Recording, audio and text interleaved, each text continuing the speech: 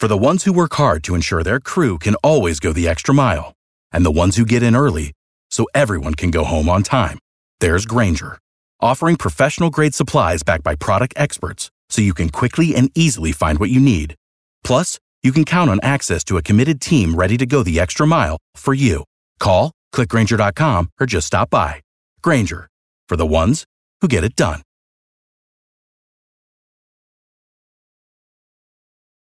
Every team, every topic, everywhere. This is Believe.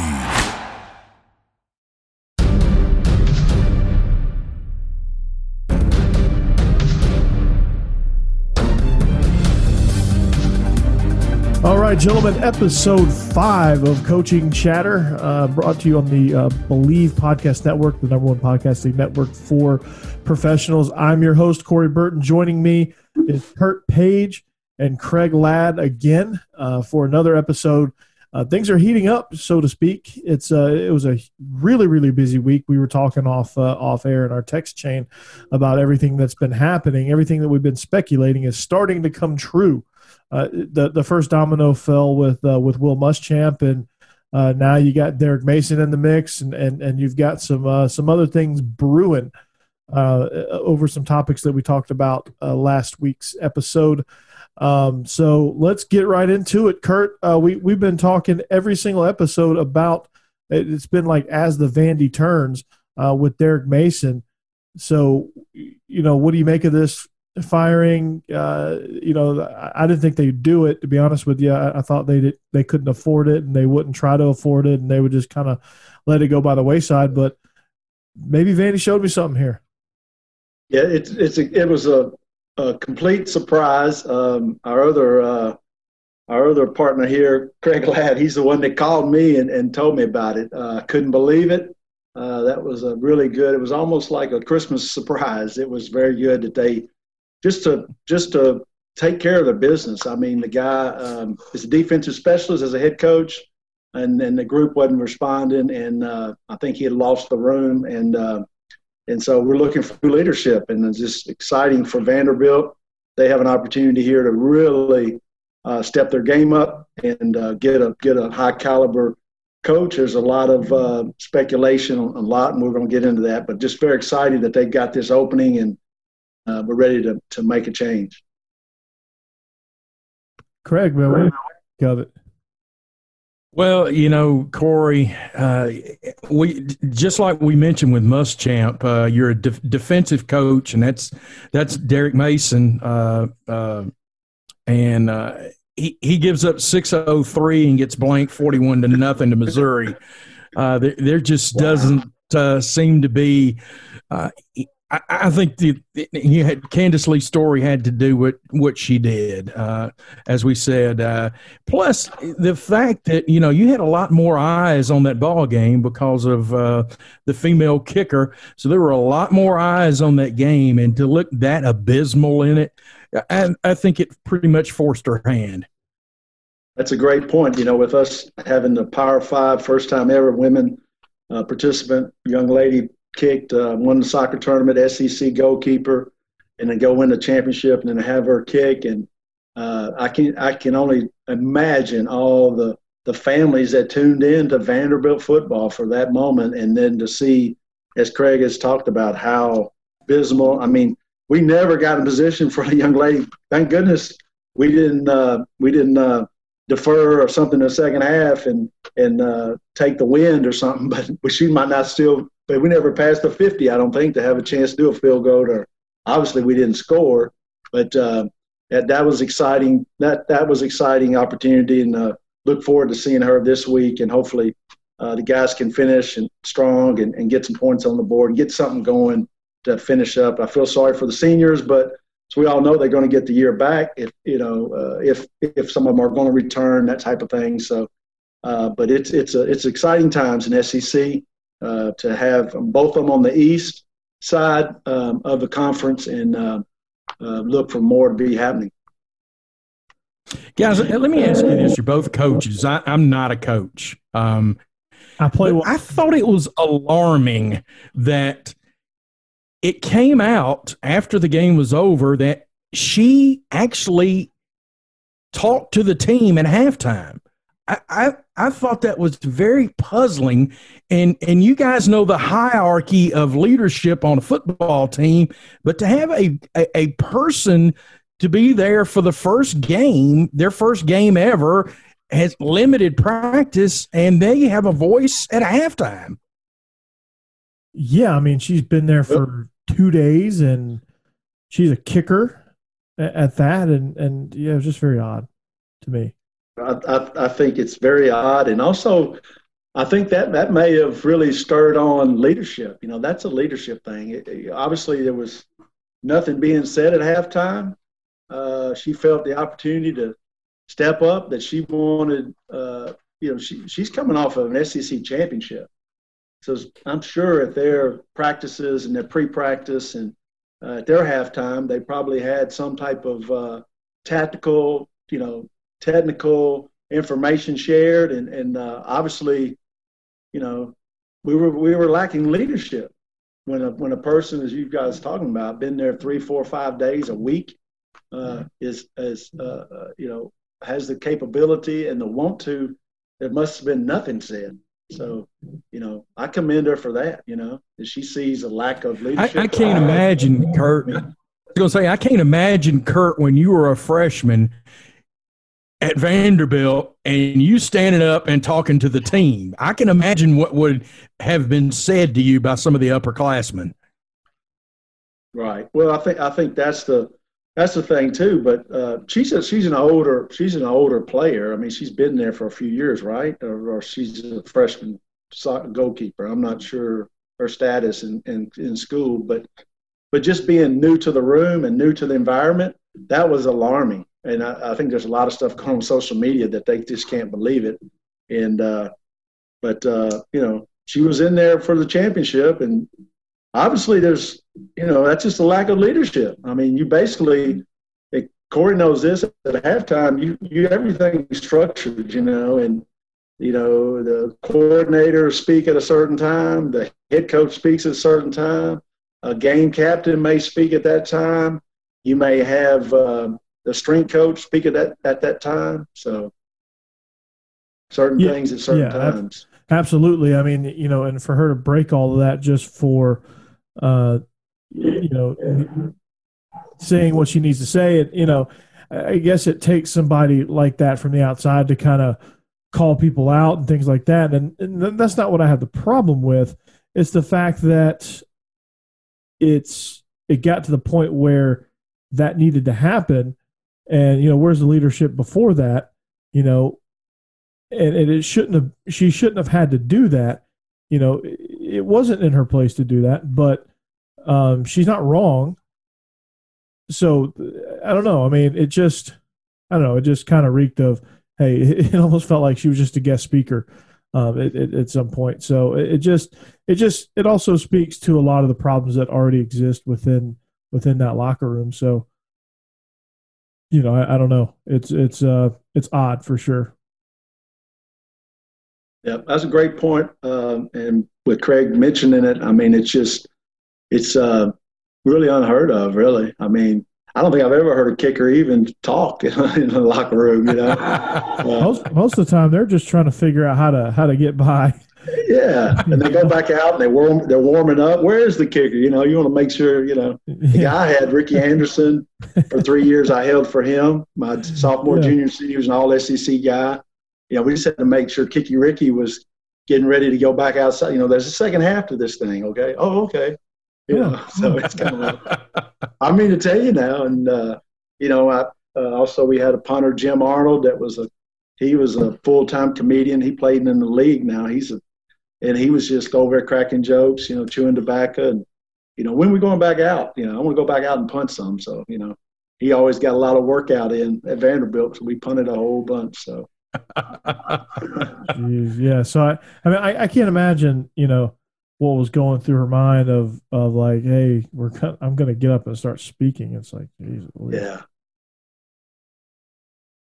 So, yeah, I mean, but as far as Derek Mason goes, I mean, you hit the nail on the head. As far as that goes, he lost the locker room, and I think this was the final straw as far as that goes, and It just exacerbated a problem that already existed, and everybody kind of knew it, but I don't think anybody realized how bad it had gotten, and so that was something that's certainly concerning.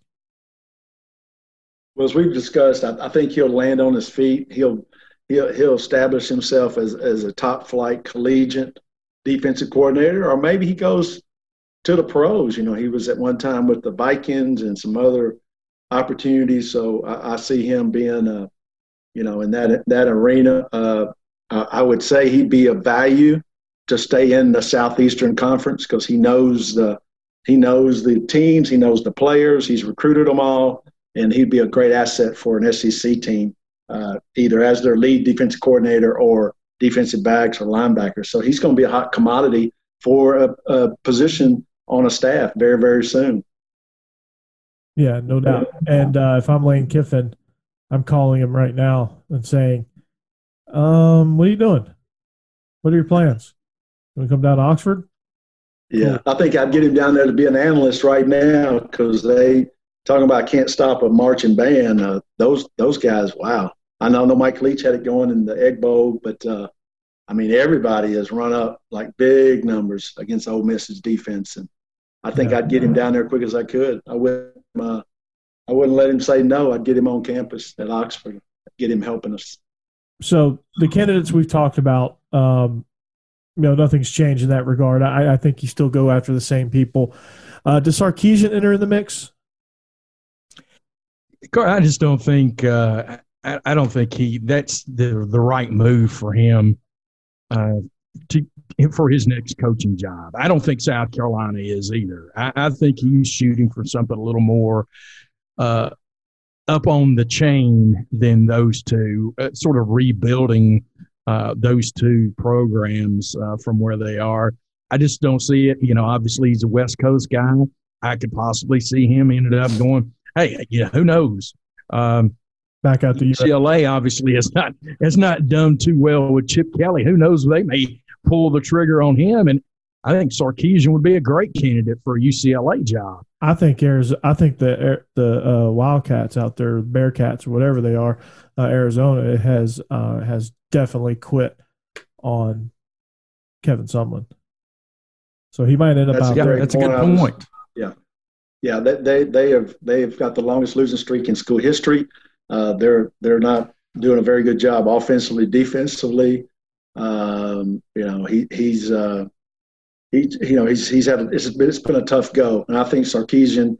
One thing to think about too is just think about this is if he were to stay there at Alabama, but he not maybe get an opportunity if they're going to go after obviously their son over at Clemson. They'll go after Dabo Swinney. I think Sarkisian needs to show that he's rehabbed in a Sarkisian's a unique situation.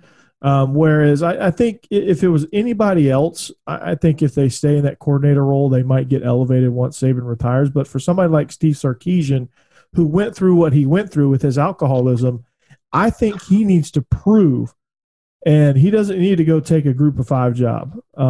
He needs to prove that he can get into a high-pressure job and stay strong and not crack and relapse. Because Alabama is going to be as much of a pressure cooker as you're going to get in college football. And so if he's thinking about getting that job, I think he needs to go prove himself somewhere that is a high-pressure type job, a USC, UCLA type where you're in a major market like LA. Go to another SEC program, go turn Vandy around. I think that's how James Franklin ended up at Penn State. Penn State is still considered a very respectful, high-pressure cooker type job, even though they are what they are right now. But that's kind of how James Franklin got his way back up there. He went through Maryland, took a job that nobody wanted. Kurt, that's some advice that you give me, man. Just take the job that nobody else wants, and go get it and go turn it around and make a name for yourself. I think if Sark goes to Vandy and makes a name for himself, or South Carolina makes a name for himself and turns either one of those programs around, I think he's a slam dunk for Alabama when Saban retires. So I think he's got to go and prove himself somewhere big, or bigger, I should say. He needs to go to a mid to high-level Power 5 school to prove himself if he wants any crack at Alabama. I just don't see him getting the Alabama job. I think one of the reasons he's not going to get the Alabama job, and there's still a lot of people around there that remember what happened with Mike Price, and they don't want to go down that road again. That's why he's got to prove himself. Well, I think those are all valid. He has about 3 seasons. He'll have about 3 seasons. Yeah. Well, he's been very effective out on the West Coast. At Washington, big time player. Also as a collegiate player, he was successful at Washington. Had a good run at USC, and now he's been in the Atlanta Falcons, and he's with the Alabama Crimson Tide. So yeah, in Arizona, somewhere out west, I think would be a better fit. I don't know if he. I just don't know. I don't know if Vanderbilt. That probably doesn't excite him. James Franklin wanted to get. We had a great AD, and I think the new AD at Vanderbilt now. She played at Vanderbilt. She's walked those halls at Vanderbilt. This is her turn. This is her time. So she's going to make a tremendous hire. I got a lot of faith in her, and so I look forward to seeing who she's going to go after, and we'll talk that discussion. But for Sarkisian, I think he's got to go West Coast. And I think that's where he probably is leaning toward.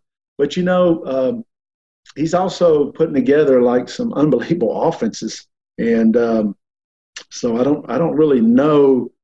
I don't know. I don't know if he may be a guy that realizes that, hey, I'm a very good play caller, and I'm a very good my organizational skills lean toward me being offensive coordinator. He may stay in that role for a while.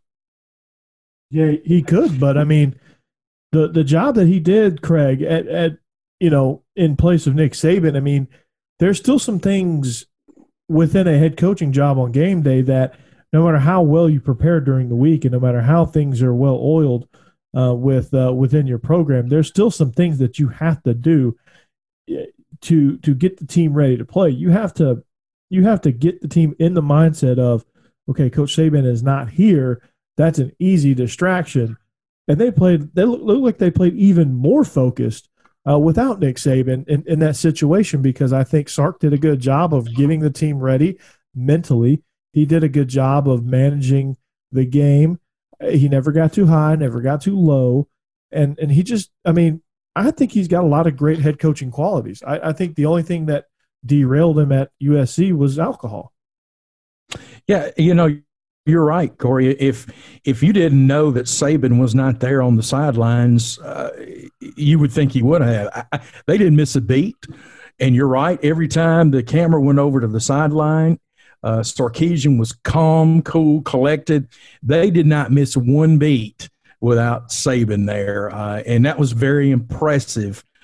Because I mean that's a pressure cooker to be you're thrown into, and I think it helped too that he got a trial run, several weeks ago when he thought he was going to have to do that again, and it was just a false negative for Saban. He was able to come back, but you're right. I think potential schools out there they're going to be looking for a head coach have to see the job that he did last Saturday in that win because he was impressive. Not only the way he ran the offense, but like I said, calm, cool, collected on that sideline, and communicating with the defensive staff, and just everything you need to do as a head coach to ensure that your team is in the best possible position to win and win effectively, and no major issues, nothing. And I would guess that Saban would say that he did a hell of a job. So that's a name to look out for somewhere with one of these head coaching opportunities. I don't know. You have to think that USC is playing up and down, but if they win the conference, obviously they're not going to make a change. But you have to think Arizona's going to make a change. UCLA is going to make a change. This could be the end at Utah. I don't know if they're ready to pull the trigger there yet or not.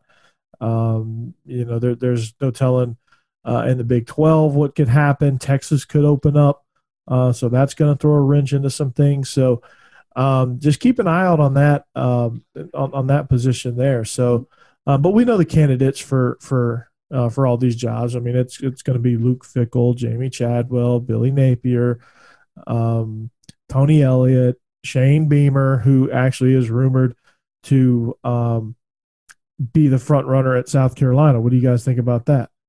Well, let me say this before you go to that, Corey. If I'm interviewing, you talk about Sark going to Possible Flannery. If I'm interviewing for the Vanderbilt job, I have to have some assurances that you're going to pour the needed money into the football program, not only in stadium improvements, but also recruiting budget, et cetera, in order to be competitive in the SEC. Guys, they are woefully behind right now. You know, I've seen people say this may be, and I'll ask you, Kurt, this too, this may be the low point right now for Vanderbilt football. And if I'm interviewing for this job, I got to have some assurances, because if not, you're going to be in the same shape that Derek Mason was in. Yeah, this is the worst in my lifetime. This is the worst I've ever seen it. Absolutely the worst. To not only to play all SEC games, but the way we played them. You know, we've not even been competitive, being shut out, and the opt-outs and the quitting. It's a very, very, very alarming. I mean, just totally. It's just I've never seen it this bad. You know, and the guys are walking away from.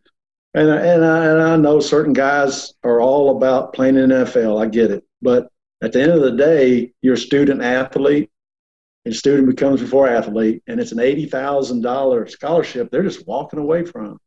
And, I mean, they got a lot left in their eligibility, 2, 3 years left. They just walking away, and they're opting out and leaving. And so it's got to be somebody that can really nurture we got so many guys they got open wounds, you know, and they got to figure out how to get the wounds closed, how to heal them up, you know, build up the morale emotionally, spiritually, academically, physically, mentally, socially, and they've got to really resurrect the program.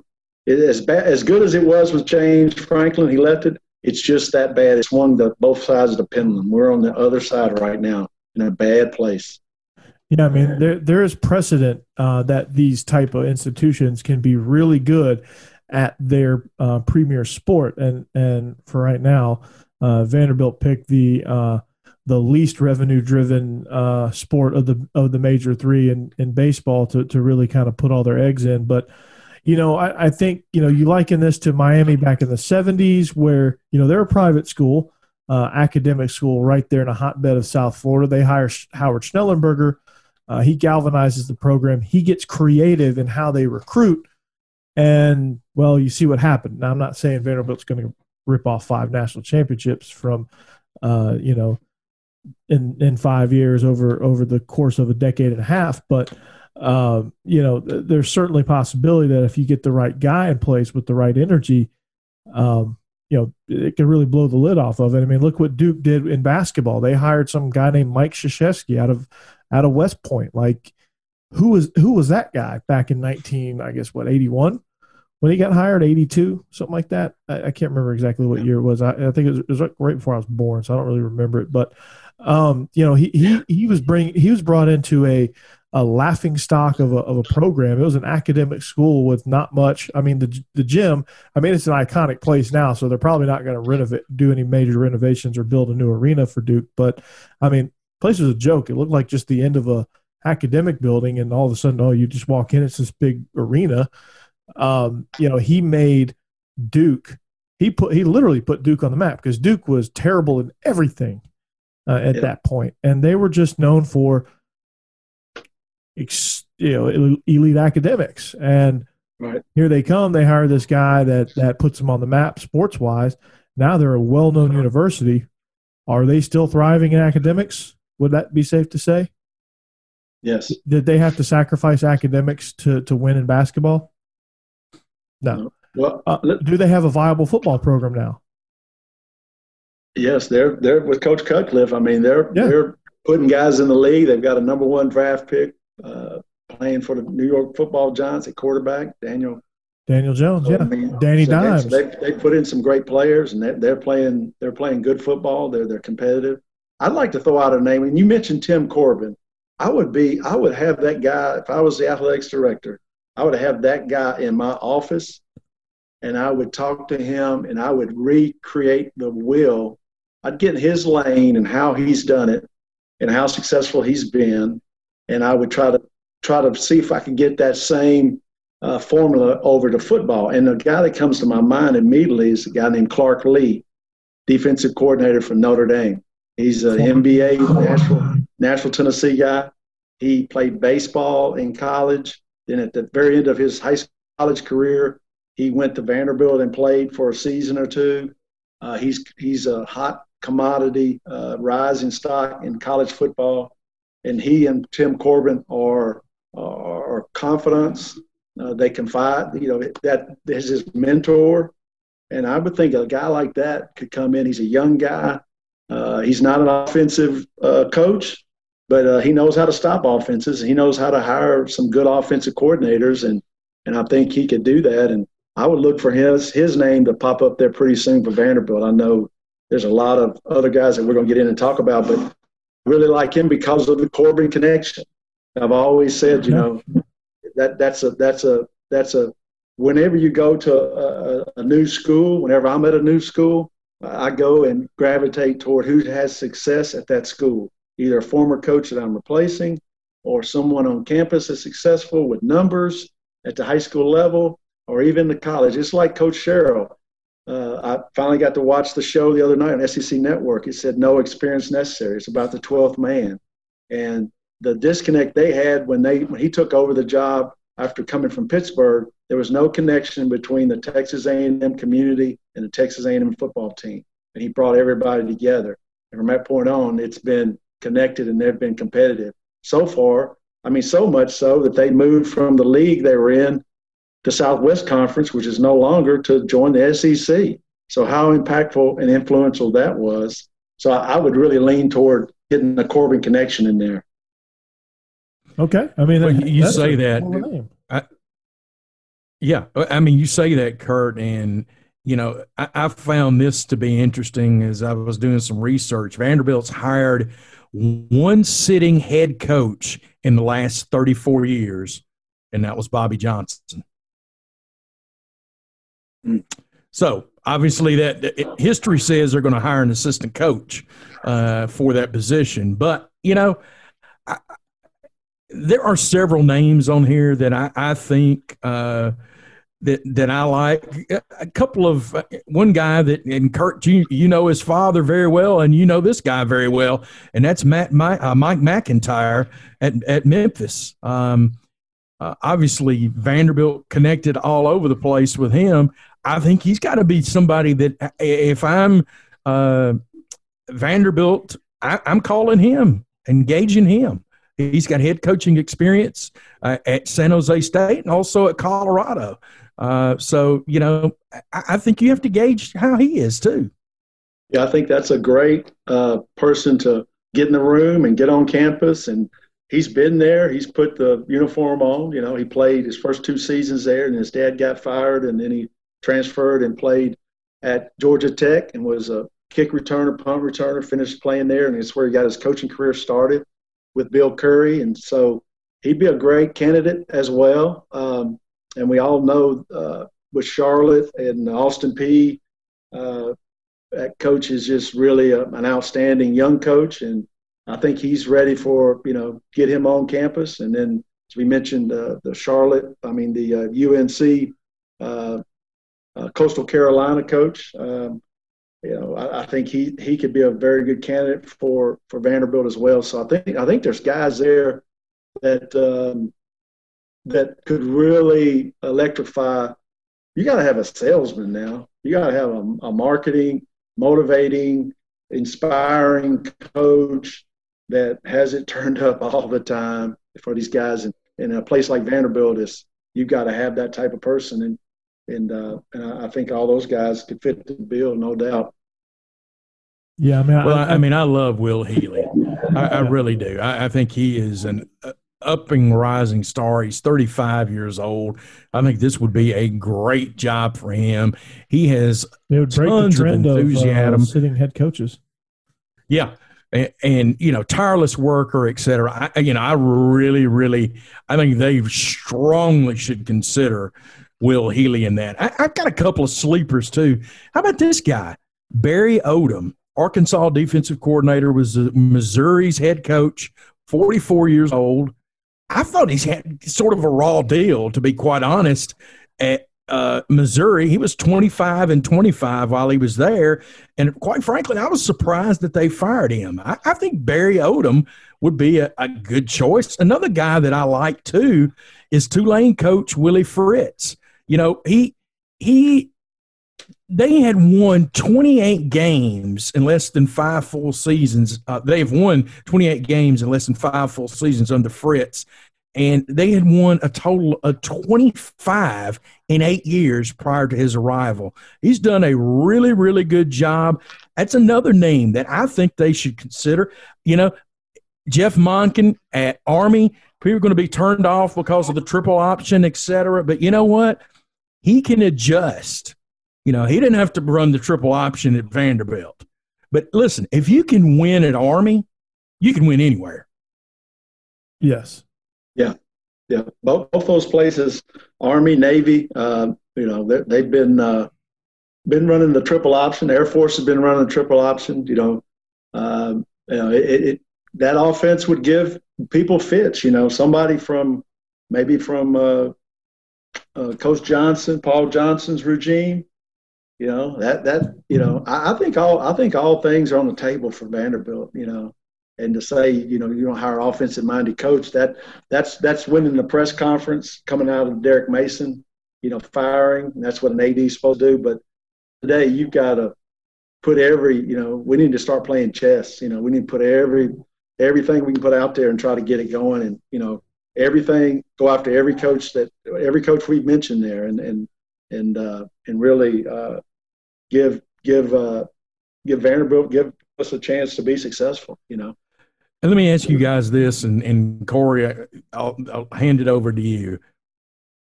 Jeff Fisher, rumor has it he's been lobbying for this job for several years.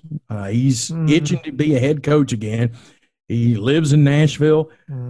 Y'all's opinion on Jeff Fisher, 62 years old. I mean, he could really bring in a staff, guys. There is no doubt. He has a lot of connections. I'll throw it out there. Jeff Fisher.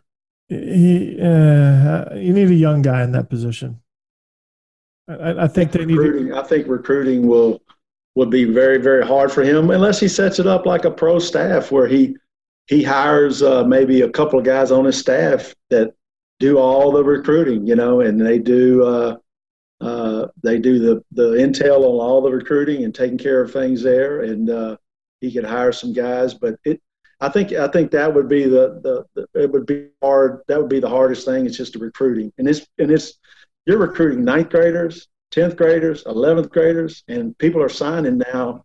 They're not even finished with high school, and they're already signing, and it's going to get earlier and earlier. More players are getting early offers, and so the pool is really, really bigger than it's ever been before. And on the flip side of that, though, think about it. This COVID, with all the cancellations of all the camps, it's kind of a juggernaut right now because you don't have a lot of the information that you once had.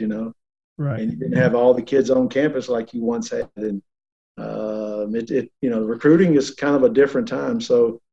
I think everything needs to be considered. I think the AD, it's going to be a tireless time for her, and her staff.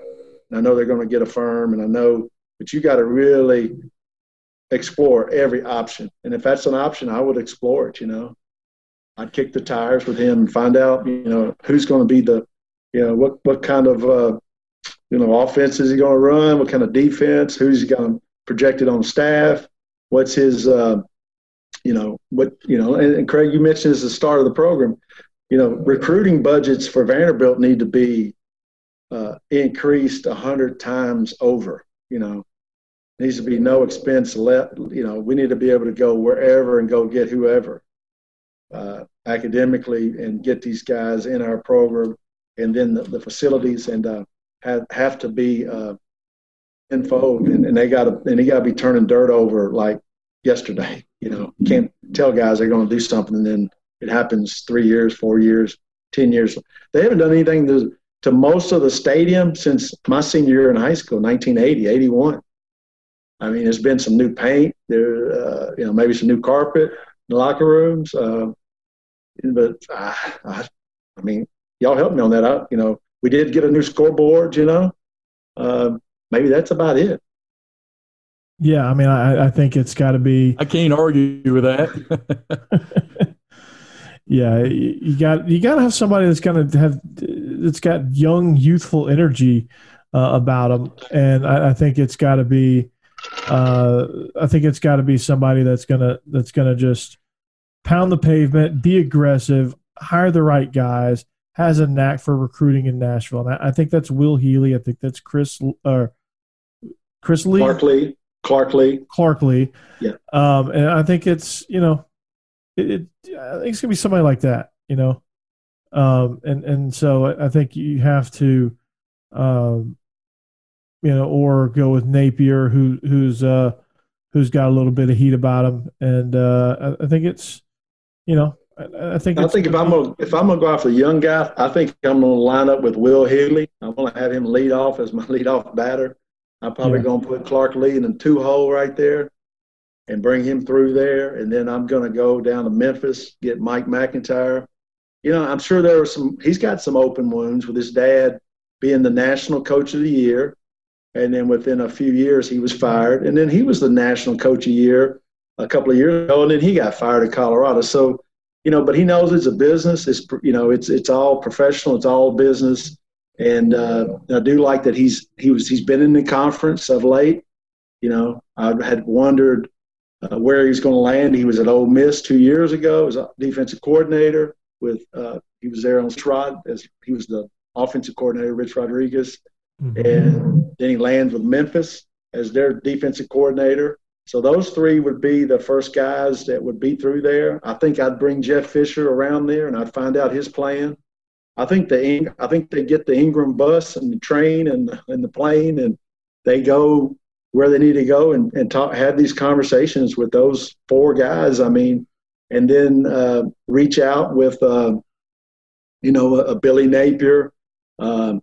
I'd even try to get to Tuscaloosa, talk to Sarkisian, I mean, They need to work tirelessly on this and try to get, and go recruit them. Don't wait for the agents to call and negotiate this and go and get active and meet them and go make this stuff happen. And I know with COVID and that type of thing, but it's time that, it was fun last year this time, guys. Let's go back. When Mississippi opened up, man, the Lane train was coming. That was exciting for the whole SEC. Yeah. Mississippi State opened up. Who they're going to go after. And then here comes Mike Leach, the Fun and Gun Air Raid, and it's in our league now. I mean, what about those 2 hires? That was exciting. And then Appalachian State had an undefeated season going. And Missouri, as Craig alluded, I thought when he lost to Vanderbilt last year, Barry Odom, I felt like we didn't have our show then, but he was doomed, And they say Vanderbilt's like the coach killer, you lose to Vanderbilt, you go get fired, So no doubt. But so they hired Dankwich from Appalachian State, which is exciting, and then Arkansas, bam, This guy had been at Arkansas when they had it going, and he was at Georgia. He's been other places. I think he still had a house there. He knew where his barber was. I mean, he hit the ground running for Arkansas, and that's what I think you guys are alluding to. We just need to say it. Will Healy could hit the ground running if given this opportunity. Clark Lee could hit the ground running if given this opportunity. Mike McIntyre could hit the ground running given the opportunity. And so could Jeff Fisher. I mean, what great – you got 4 right there that we all know that are one's been a professional head coach. One is presently a head coach. So we got some great opportunities. I think it's a great time. This is awesome time for Vanderbilt. They need to step their game up. Yeah, well, like I said, I'm a big fan of Healy, and he has Vanderbilt connections. His uncle, the late Chip Healy, was an All-American linebacker there, so there are connections with Will Healy and Vanderbilt. And he played at Richmond. He was an outstanding wide receiver for Richmond, and he's coached at Chattanooga as assistant coach. So he's been in an academic environment as a player. Richmond Spiders, and they're very good academically school. So I would just line him up. I think he'd be the first one up to bat, and I would just spend 48 hours, 72 hours with him, and just find out what all do you need? What do we need to do? And just ask the questions and see what the vision, see what the process and the vision he brings. That's what I liked about James Franklin. He had a vision for Vanderbilt, and that's what you have to have. And then the second thing would be Clark Lee, and then Mike McIntyre, and then Jeff Fisher, and then people have to know that Vanderbilt is going to get active and going to get engaged and be a part of this process of the Southeastern Conference football. Right now, it's just not there. No, it's not.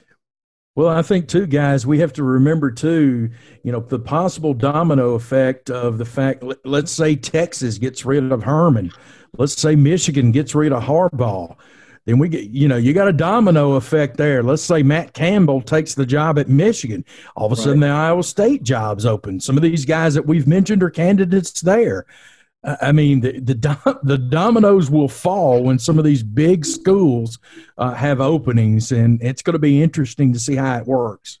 Well, I think all those are going to happen. I think Texas is going to open up. I think what you said about Matt Campbell from Iowa State, I think he is an outstanding candidate. I mean, I would try to get him in the Vanderbilt room. I think I'd make a call back out to James Franklin. They've struggled this season. It's kind of got the boo birds after him, so I just think Vanderbilt's got to step their game up. But you're right. Michigan opens up. Luke Fickell is still sitting there. He's still a guy that's probably really looking to jump into that Big Ten environment. So it's going to be a lot of fun the upcoming week. Vanderbilt now and South Carolina has made it fun for a lot of coaches and a lot of people to speculate what's going to happen, and a lot of fan bases that are going to get excited again. I'm excited to see what's going to happen with this, and then South Carolina. There's a lot of domino effects that are going to happen. So stay tuned to this job as well. Speaking of Leach, speaking of Kiffin, let's talk about the Egg Bowl for a minute. Let's talk about kind of the impact that those two newcomers have made on their programs and the state of Mississippi. Well, I think I thought that was an interesting ball game. I was going to say, I'm sorry, Kurt, to jump on. I thought it was an interesting ball game. The ebb and flow of that game, and we saw obviously the offense again for Ole Miss is a juggernaut. He is very creative in that offense. The things that he does, the weapons that he has. As good as they are on offense, they're that bad on defense, if you want to say that, as far as Ole Miss is concerned. It's like they're playing with 8 men. It's like I got only 8 men out there. Absolutely. So, and I'm sure, the Mississippi State fans, they are probably a little disappointed after the LSU win, which at the time seemed to be a huge win. Now, as we get on into the season, not so much because obviously LSU's lost several games and has not looked very good in some games. So, I think all in all, with Leach at Mississippi State, I think he's done a good job. You're going to have turnover, and the fact that his offense was completely different from what had been there for several years. There's going to be turnover. That's just part of it. He seems to have found his quarterback now. So, he's going to get his guys. He's going to get the guys he wants. It's going to be these 3-star guys that you've never heard of. And then boom, all of a sudden, they're stars. Yeah, it's going to be fun to watch. I think both teams have made tremendous hires. They have credibility. I think both those places, and I think both of them are outstanding head coaches. Both of them are great play callers, and they're going to be a force to be reckoned with, and they're going to really attract better and better players. They're both been at places where they have to develop their players, and so I think that's going to be a big thing you'll see within both those programs is, as Craig talked about, a 2- and 3-star guy will get ready for be a candidate to play at the NFL level through their teaching and coaching and their learning processes that they'll share with those players. So it's going to be exciting for both of those teams. I think if you want to project what Steve Sarkisian could be in his future endeavors, I think you got to look at Lane Kiffin. Very similar paths, although what derailed him was not the same. But you take Steve Sarkisian, who was good at one stop and then completely fell apart. Came to Alabama to resurrect his coaching career. Now he's going to be at a crossroads of what's the next step. Lane Kiffin's next step after his rehab process, his coaching rehab process, I guess, at Alabama, was he took a Group of 5 job and completely made FAU into a Group of 5 power while he was there, and leveraged himself back into the SEC, and you see what's kind of happened there. He got his head coaching feet back up underneath him, and some people need those head coaching reps to get back in the saddle, especially if you're looking for a second chance hire. And I think that guys like Will Muschamp, Derek Mason, if they want another crack at it, it's going to be tough for Will Muschamp to get another crack at it somewhere, but if Derek Mason wants another shot at a head coaching job, he needs to go do some time as a defensive coordinator, recalibrate, and then go get some head coaching reps somewhere, and then use that as a building block and stepping stone to a next higher level job. So, what Lane Kiffin really did was he kind of developed his style. He took everything that he had learned along the way, blended it all together at FAU, worked out the kinks, and brought it to Ole Miss. And on the offensive side of the ball, they're rolling right along. Defensively, he's got to figure out. And I think it's, philosophy-wise, I think he's okay defensively. I think he knows what he wants, but he's just got to get the right personnel in as far as coaching goes. And so I think, you have DJ Durkin, who I don't know what's going on with him. That hire didn't make sense to me, to be honest with you. Maybe that was the last person on the board that he could have gotten. I mean, I felt like he could have called me before he called Durkin. I don't know. I mean, it hadn't worked out. He's a guy that had issues himself, and he's got mental issues, man. He needs something more than.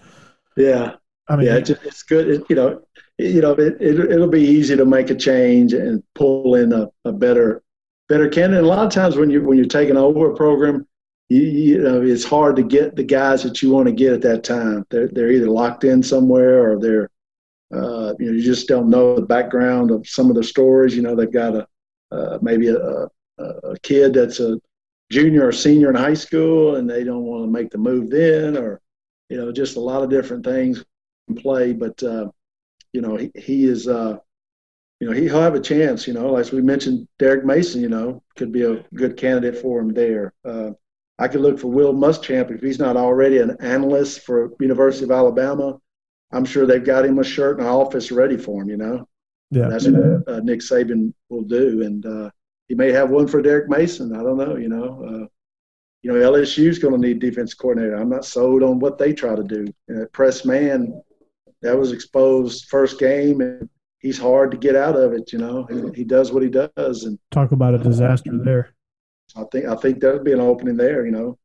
And you just a lot of head coaches, a lot of head coaches, and I think Orgeron's a strong enough head coach. He wouldn't mind bringing in a Muschamp or Derek Mason to run the defense.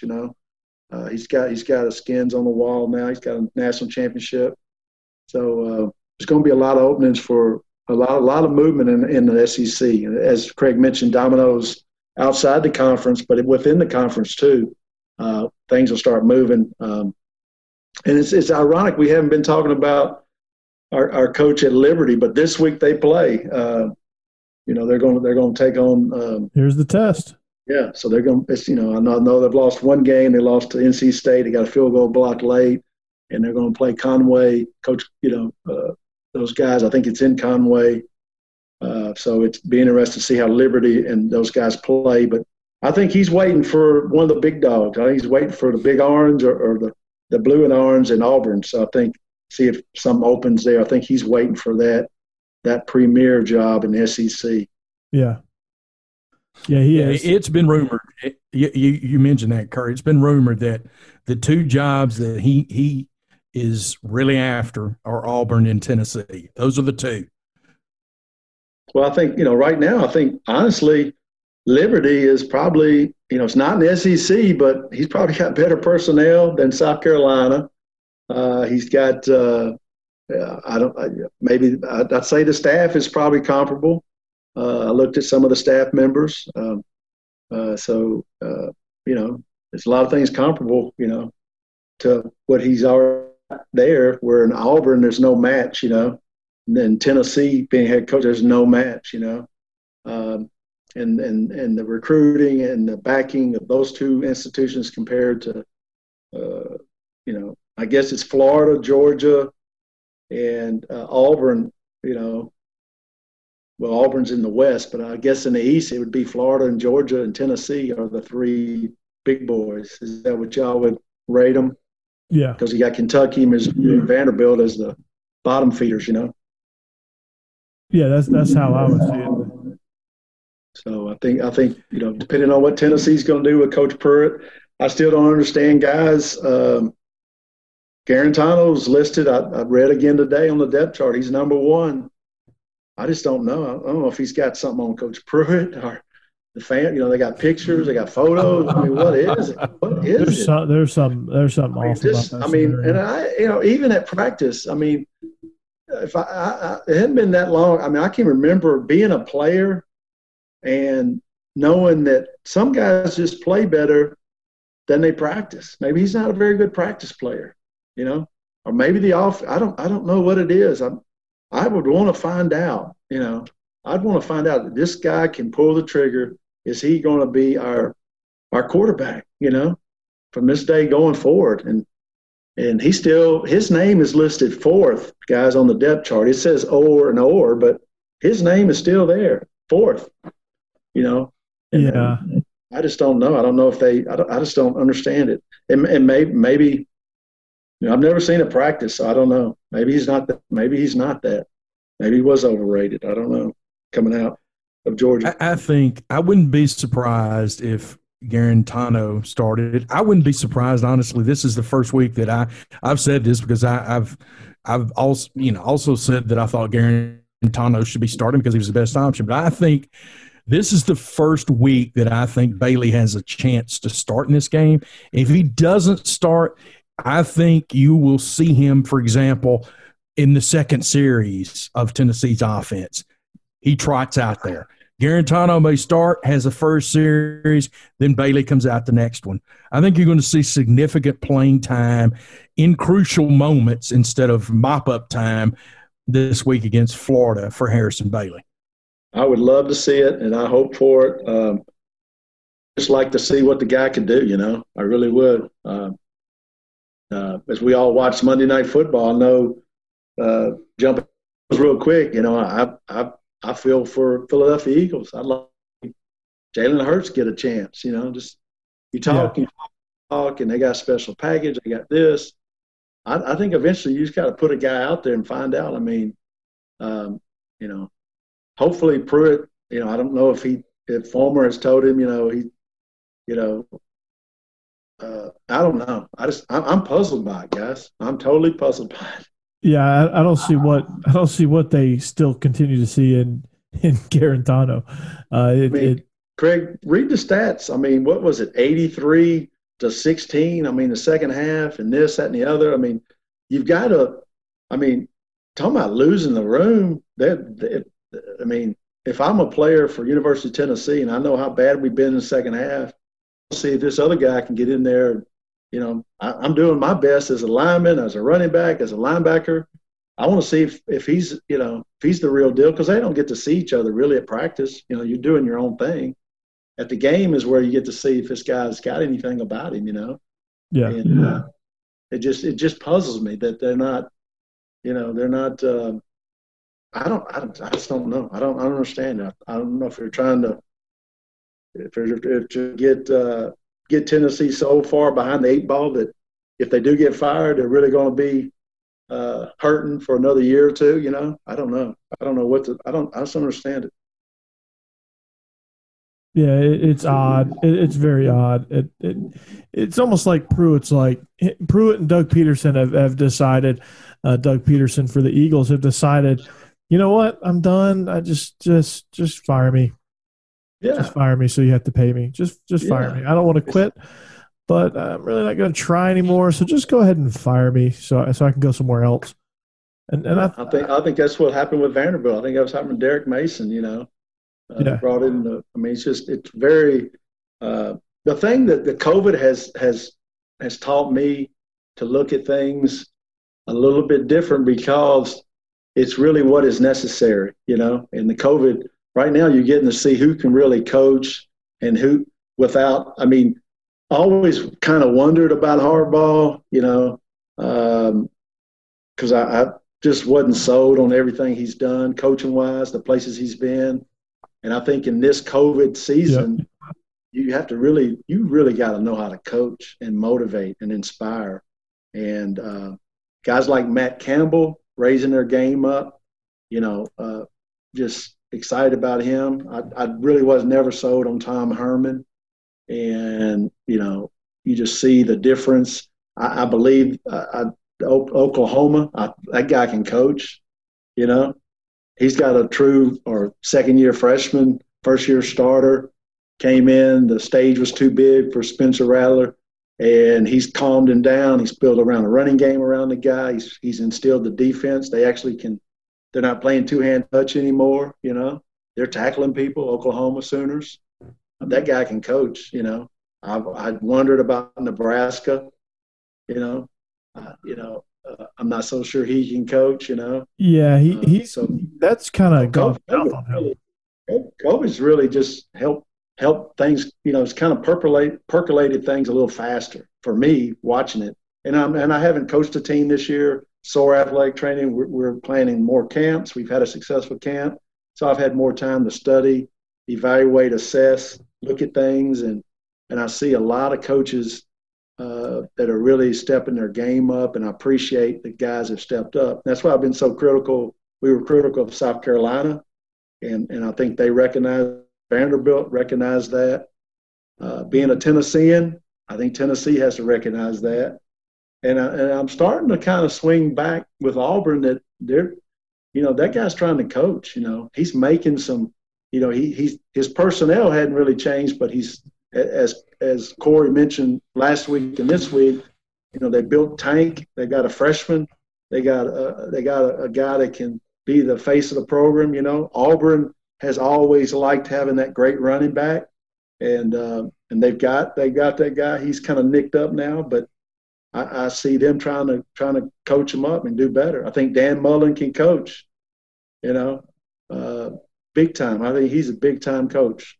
He's kind of got his quirks about him, but hey, who's ever been great at some things, they've always got quirks, you know. But yeah, I like him a lot. He's an odd dude, but he gets it done.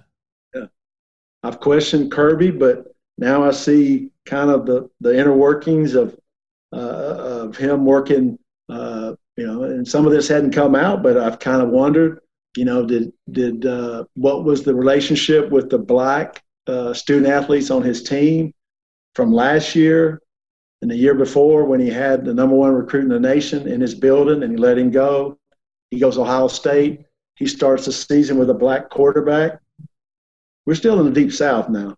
So that guy has, thank goodness, I guess he was at Arkansas. Is that right, Corey? Yeah. So it was at Arkansas, but there's no one at the game anyway. So no. And he just bottoms out, and they put in the mailman. He delivers. So I kind of wondered about, some of the relationships he might have been having with some of the other black student athletes, I kind of wonder that and see that as emotional intelligence. So I think now all the defender guys, they like JT Daniels. They've seen him throw for big numbers when needed. They've seen him be a game manager when needed. I think they've got their guy. I think they've got some 5-star, some outstanding players coming. But I'm going to tell you, if you don't have a guy in the room, and that's where Tennessee, I'm just disappointed with Harrison Bailey, how they treated him or how it's been going. You got to finally get a guy out there and say, we're going to ride with you, Yeah. Or they got to coach a guy up different, I think what's happened with Garantano, they see he's hit a ceiling, and offensively they can't do anything. So they've stopped coaching, Honestly, they just stopped coaching. I mean, you hit the nail right on the head on that. So that's very well put. That there's guys out there that are grinding, and that there's situations where it doesn't work out for you in the start. You grind and find your way. You come in and catch lightning in a bottle, and then it falls apart for you. Some people just come in and are immediate superstars, and some people come in and are just immediate flops. And so, you got to kind of find out where you are and be honest with yourself about where you are. I mean, Jerry Jones is going to have to look at where he's at. Total flop from day one. You got to look at where the Eagles are with Doug Peterson. Came in as a superstar. Things have kind of fallen apart. Not totally. That's not all on Doug Peterson, but a lot of the current issues are on Doug Peterson for mismanaging the quarterback position and making sure that you had guys ready at the wide receiver spots when you had people go down with injury. Then you have on the college level you have Will Muschamp, who seemingly just completely neglects the offensive side of the ball. Both places he's been at Florida and South Carolina as far as recruiting goes. That leads you to believe that, yeah, he's great in a lot of areas, but maybe he should just be a coordinator because he's so hyper-focused on one side of the ball. Then you have Kirby Smart, who you're not sure if his intense style is quite matched up, and things are starting to kind of go in his favor. Had a great year in year two. Gus Malzahn has that magic sauce against Alabama, but can't seem to put together a consistent season, except for that one where they went to the national championship where it just seemed like everything was going to go right for them. So it's just a matter of just figuring out where you're at and who you have and really truly evaluating, okay, can this guy take us to the next level? Yes or no? Be honest with yourself. Can Gus Malzahn take Auburn to the next level? I mean, the more I think about it, the more I think that he's hit his ceiling also. And should that put him on his hot seat? I don't know. Because, they're going to be competitive every couple of years. But, maybe they ride out his buyout. Maybe he's not bad enough right now for them to pull the trigger unless they really think they can get Hugh Freeze. Then that might force their hand. You got to look at where the ceiling is, where the floor is, and where that current coach resides within that spectrum. Right, and then Ed Orgeron. I mean, there's a lot of talk about him, but I think what he's got to do, as we mentioned earlier, he's got to get the right guy in the defensive room and can adjust personnel. Because let me tell you something: this COVID, every game you're without a nickelback, you're without a starting safety, a corner, linebacker. And if you're not a good teacher and you don't have a solid structured system where you can move some parts around and teach, if it's so complex that guys can only learn one or two positions on the side of the ball, you're really going to be hurting during this COVID season. And looks like it's going forward. I don't think COVID's going to go away. So we're going to have the same, issues and situations next year. So I think of Ogeron, and I was able to watch them fully the last game they played, and at quarterback position, I've trained Max Johnson for 2 years, so I'm favored toward him. I would just like him to get this might be the week. I haven't heard from Brad or if he's starting this week, but he's going to be a guy that's going to be a great quarterback in this league. And the other guy's got a lot of talent too, and he came out and just torched South Carolina, and hopefully he's not a one-game wonder guy at quarterback, and he can get back under. He can get his feet settled down, and he can make some good plays for LSU. But I like to see the development of Max Johnson as their quarterback at LSU going forward as well. Yeah, no doubt. I can't wait to see that and see what they can do there, and see if LSU can kind of. I mean, they've been dealt a horrible hand, so it's not all on Orgeron. But the next couple of years are really going to tell you kind of where he is. Yeah, in the last game they played against Texas A&M, I mean, they were blow for blow with Jimbo Fisher and his top. They're fifth ranked, and it was in a pouring down rainstorm. It was not at LSU. It was at Texas A&M at Aggie Field. So. Conditions were not good, but it was also the same for Texas A&M, and they found a way to score. It was a one-score game all the way till the end, and finally A&M scored late. But LSU's got to continue to improve, and I know they're doing a great job recruiting. And I think Orgeron is the right fit to be the head coach. Like I said, I think defensive coordinator position. Get that sold up, get that going, and then. Settle in on one of those freshman quarterbacks. If the other guy can't return next year, that started out really good as a quarterback for them. So that will be interesting for the West to continue to develop. Well, I think you look at LSU and you point at the importance of a quarterback. You got Brennan, who played okay, wasn't great, and then he goes down, and then you've got two freshmen. And guys, it's hard to win anywhere, especially the SEC. If you've got two freshman signal callers, true freshmen, and hey, you look at Tennessee, look at their problems. If you ask any fan out there what's wrong with Tennessee, they say the quarterback position. They don't have a quarterback. That's the problem. No doubt, LSU, when you go from Joe Burrow to Brennan, is this drop off, and then you go to two freshmen. Man, it's not. Even though Max is not a true freshman, that's tough going there. Yeah, actually, both the guys, T.J. Conklin, they're both true freshmen. Okay, so Max is a true freshman. I couldn't remember if he was or not. Yeah, they are, and it's just, great point. And their thing there is at least they're, but it was from injury. Brennan was a guy that got injured. He's had a severely pulled abdominal muscle, and just trying to rehab him. But it's been fun to watch both those two freshmen kind of grow and.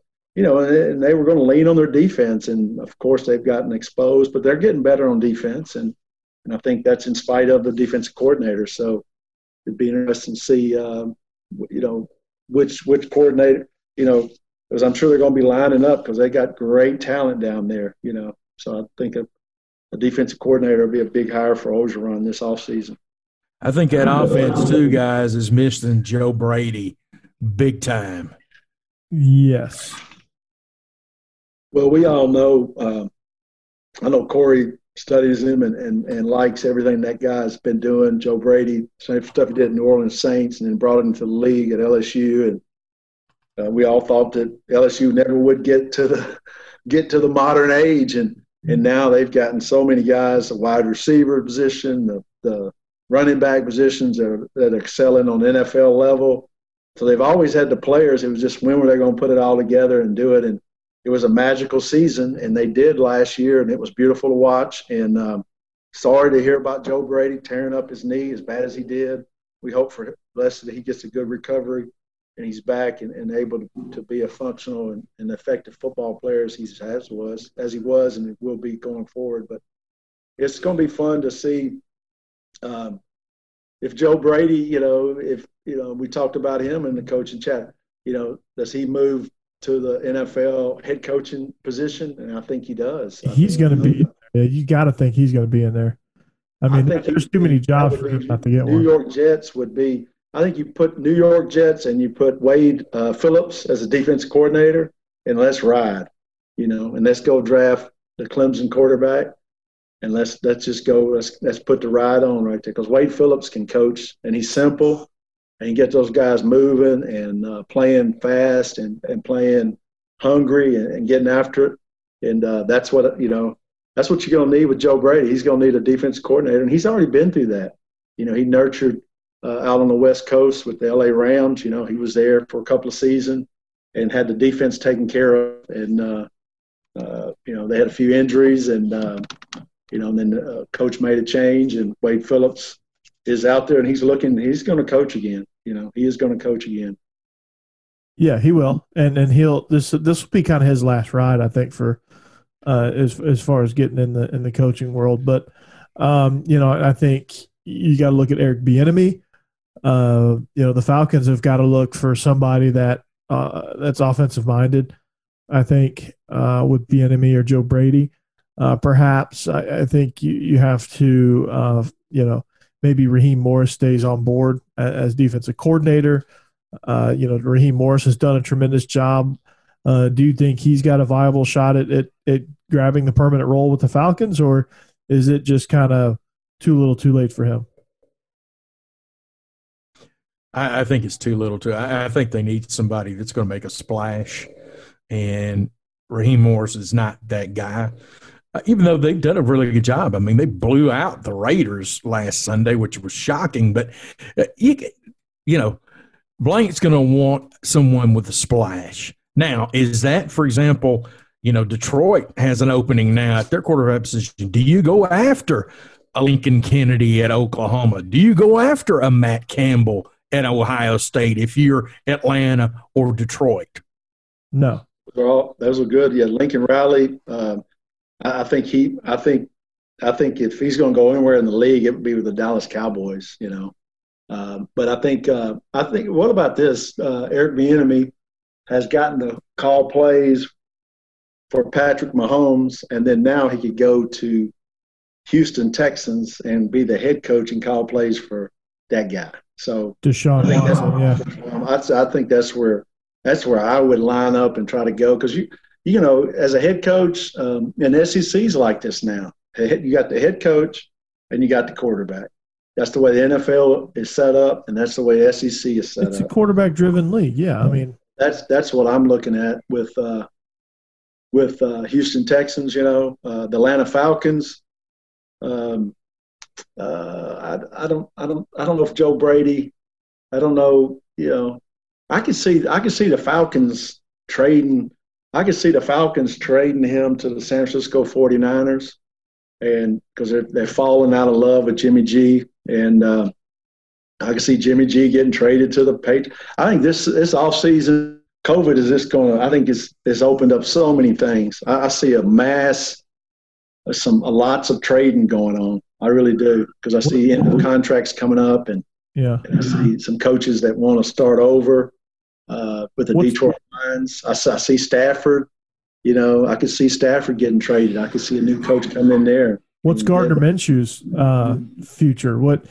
He's an interesting quarterback to me, because he is. I think he's good enough to start in this league, but he's not a superstar per se. But he does a lot of things good.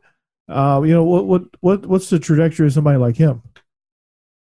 I think he's got all the. He's got the swag. He's got a lot of things going for him, and the team responds well around him as a leader. Even though they've only won one game, but he's been injured. But I think he's destined for being a career backup probably. But he could, if they draft, if he stays with Jacksonville, he's still on a rookie contract too. So yeah, I think they could draft a first round pick, and he could keep the seat warm until that guy's ready. Yeah. But so like a Justin Fields probably. Yeah. But it's going to be really something unique, I think, this year. I think I see Matt Ryan maybe getting traded. I see Stafford getting traded. I see Jimmy G maybe going back to New Orleans. Going back to New England. I see New Orleans. I like him as a backup and a future starter in the league. I know Tyson Hill, a lot of people don't, they're not sold on him, but I think he's the new age Tebow coach, man. Sean can coach, and he's 7-0 without Drew Brees, and I know they've beaten some teams that haven't won since the Civil War, but it's going to be interesting how they get it going. But he can coach, man. That guy can coach, and anybody's been under him. Brady, he studied under him. He's doing a great job, and I think there's a lot of other guys doing a great job in the league that coach with Sean Payton. Yeah, it'd be interesting to see kind of what sleeper picks are there in the coaching ranks in the NFL, because we're not hearing much about a lot of these coordinators, a lot of these league coordinators. Like we know Bieniemy, we know Brady, we know, but if you really think about it, who's going to be that next guy? Zach Taylor seemed to come out of nowhere, studying under Sean McVay to get the Bengals head coaching job. Stefanski was a name last year that was a rising star with the Minnesota Vikings under Zimmer. Who's that next guy? Is it Darrell Bevell is the interim head coach for the Lions? But I don't see a ton of there's going to be some teams that either have to take a chance on a retread or take a total roll of the dice on an unknown. Great point. I think this might be the year too that some college guys really try to maybe study it a little more, like Lincoln Riley. I think he's really going to study it. I think does Urban Meyer get a shot? Yes. Does he take a shot? Yeah, I think he's done he's been great on the CBS. I think it's CBS. No, it's Fox Sports. Yeah, he's putting together some really good teaching things and coaching points that I think are I see him being an NFL coach. I really do, because he's got it. He's got it. So yeah, I think there's a lot of good things and a lot of great things on the horizon for some guys. You hate for people to lose their jobs, but I think we're getting to that hour where we could go all night about this about all this stuff. We could dissect every team, every coaching situation, every deal. But we gotta we're gonna wrap up for tonight, guys. It was a pleasure talking. We will keep you abreast of the Vanderbilt situation. This is the time of year where I hit refresh on Football Scoop to get all the latest coaching news for that.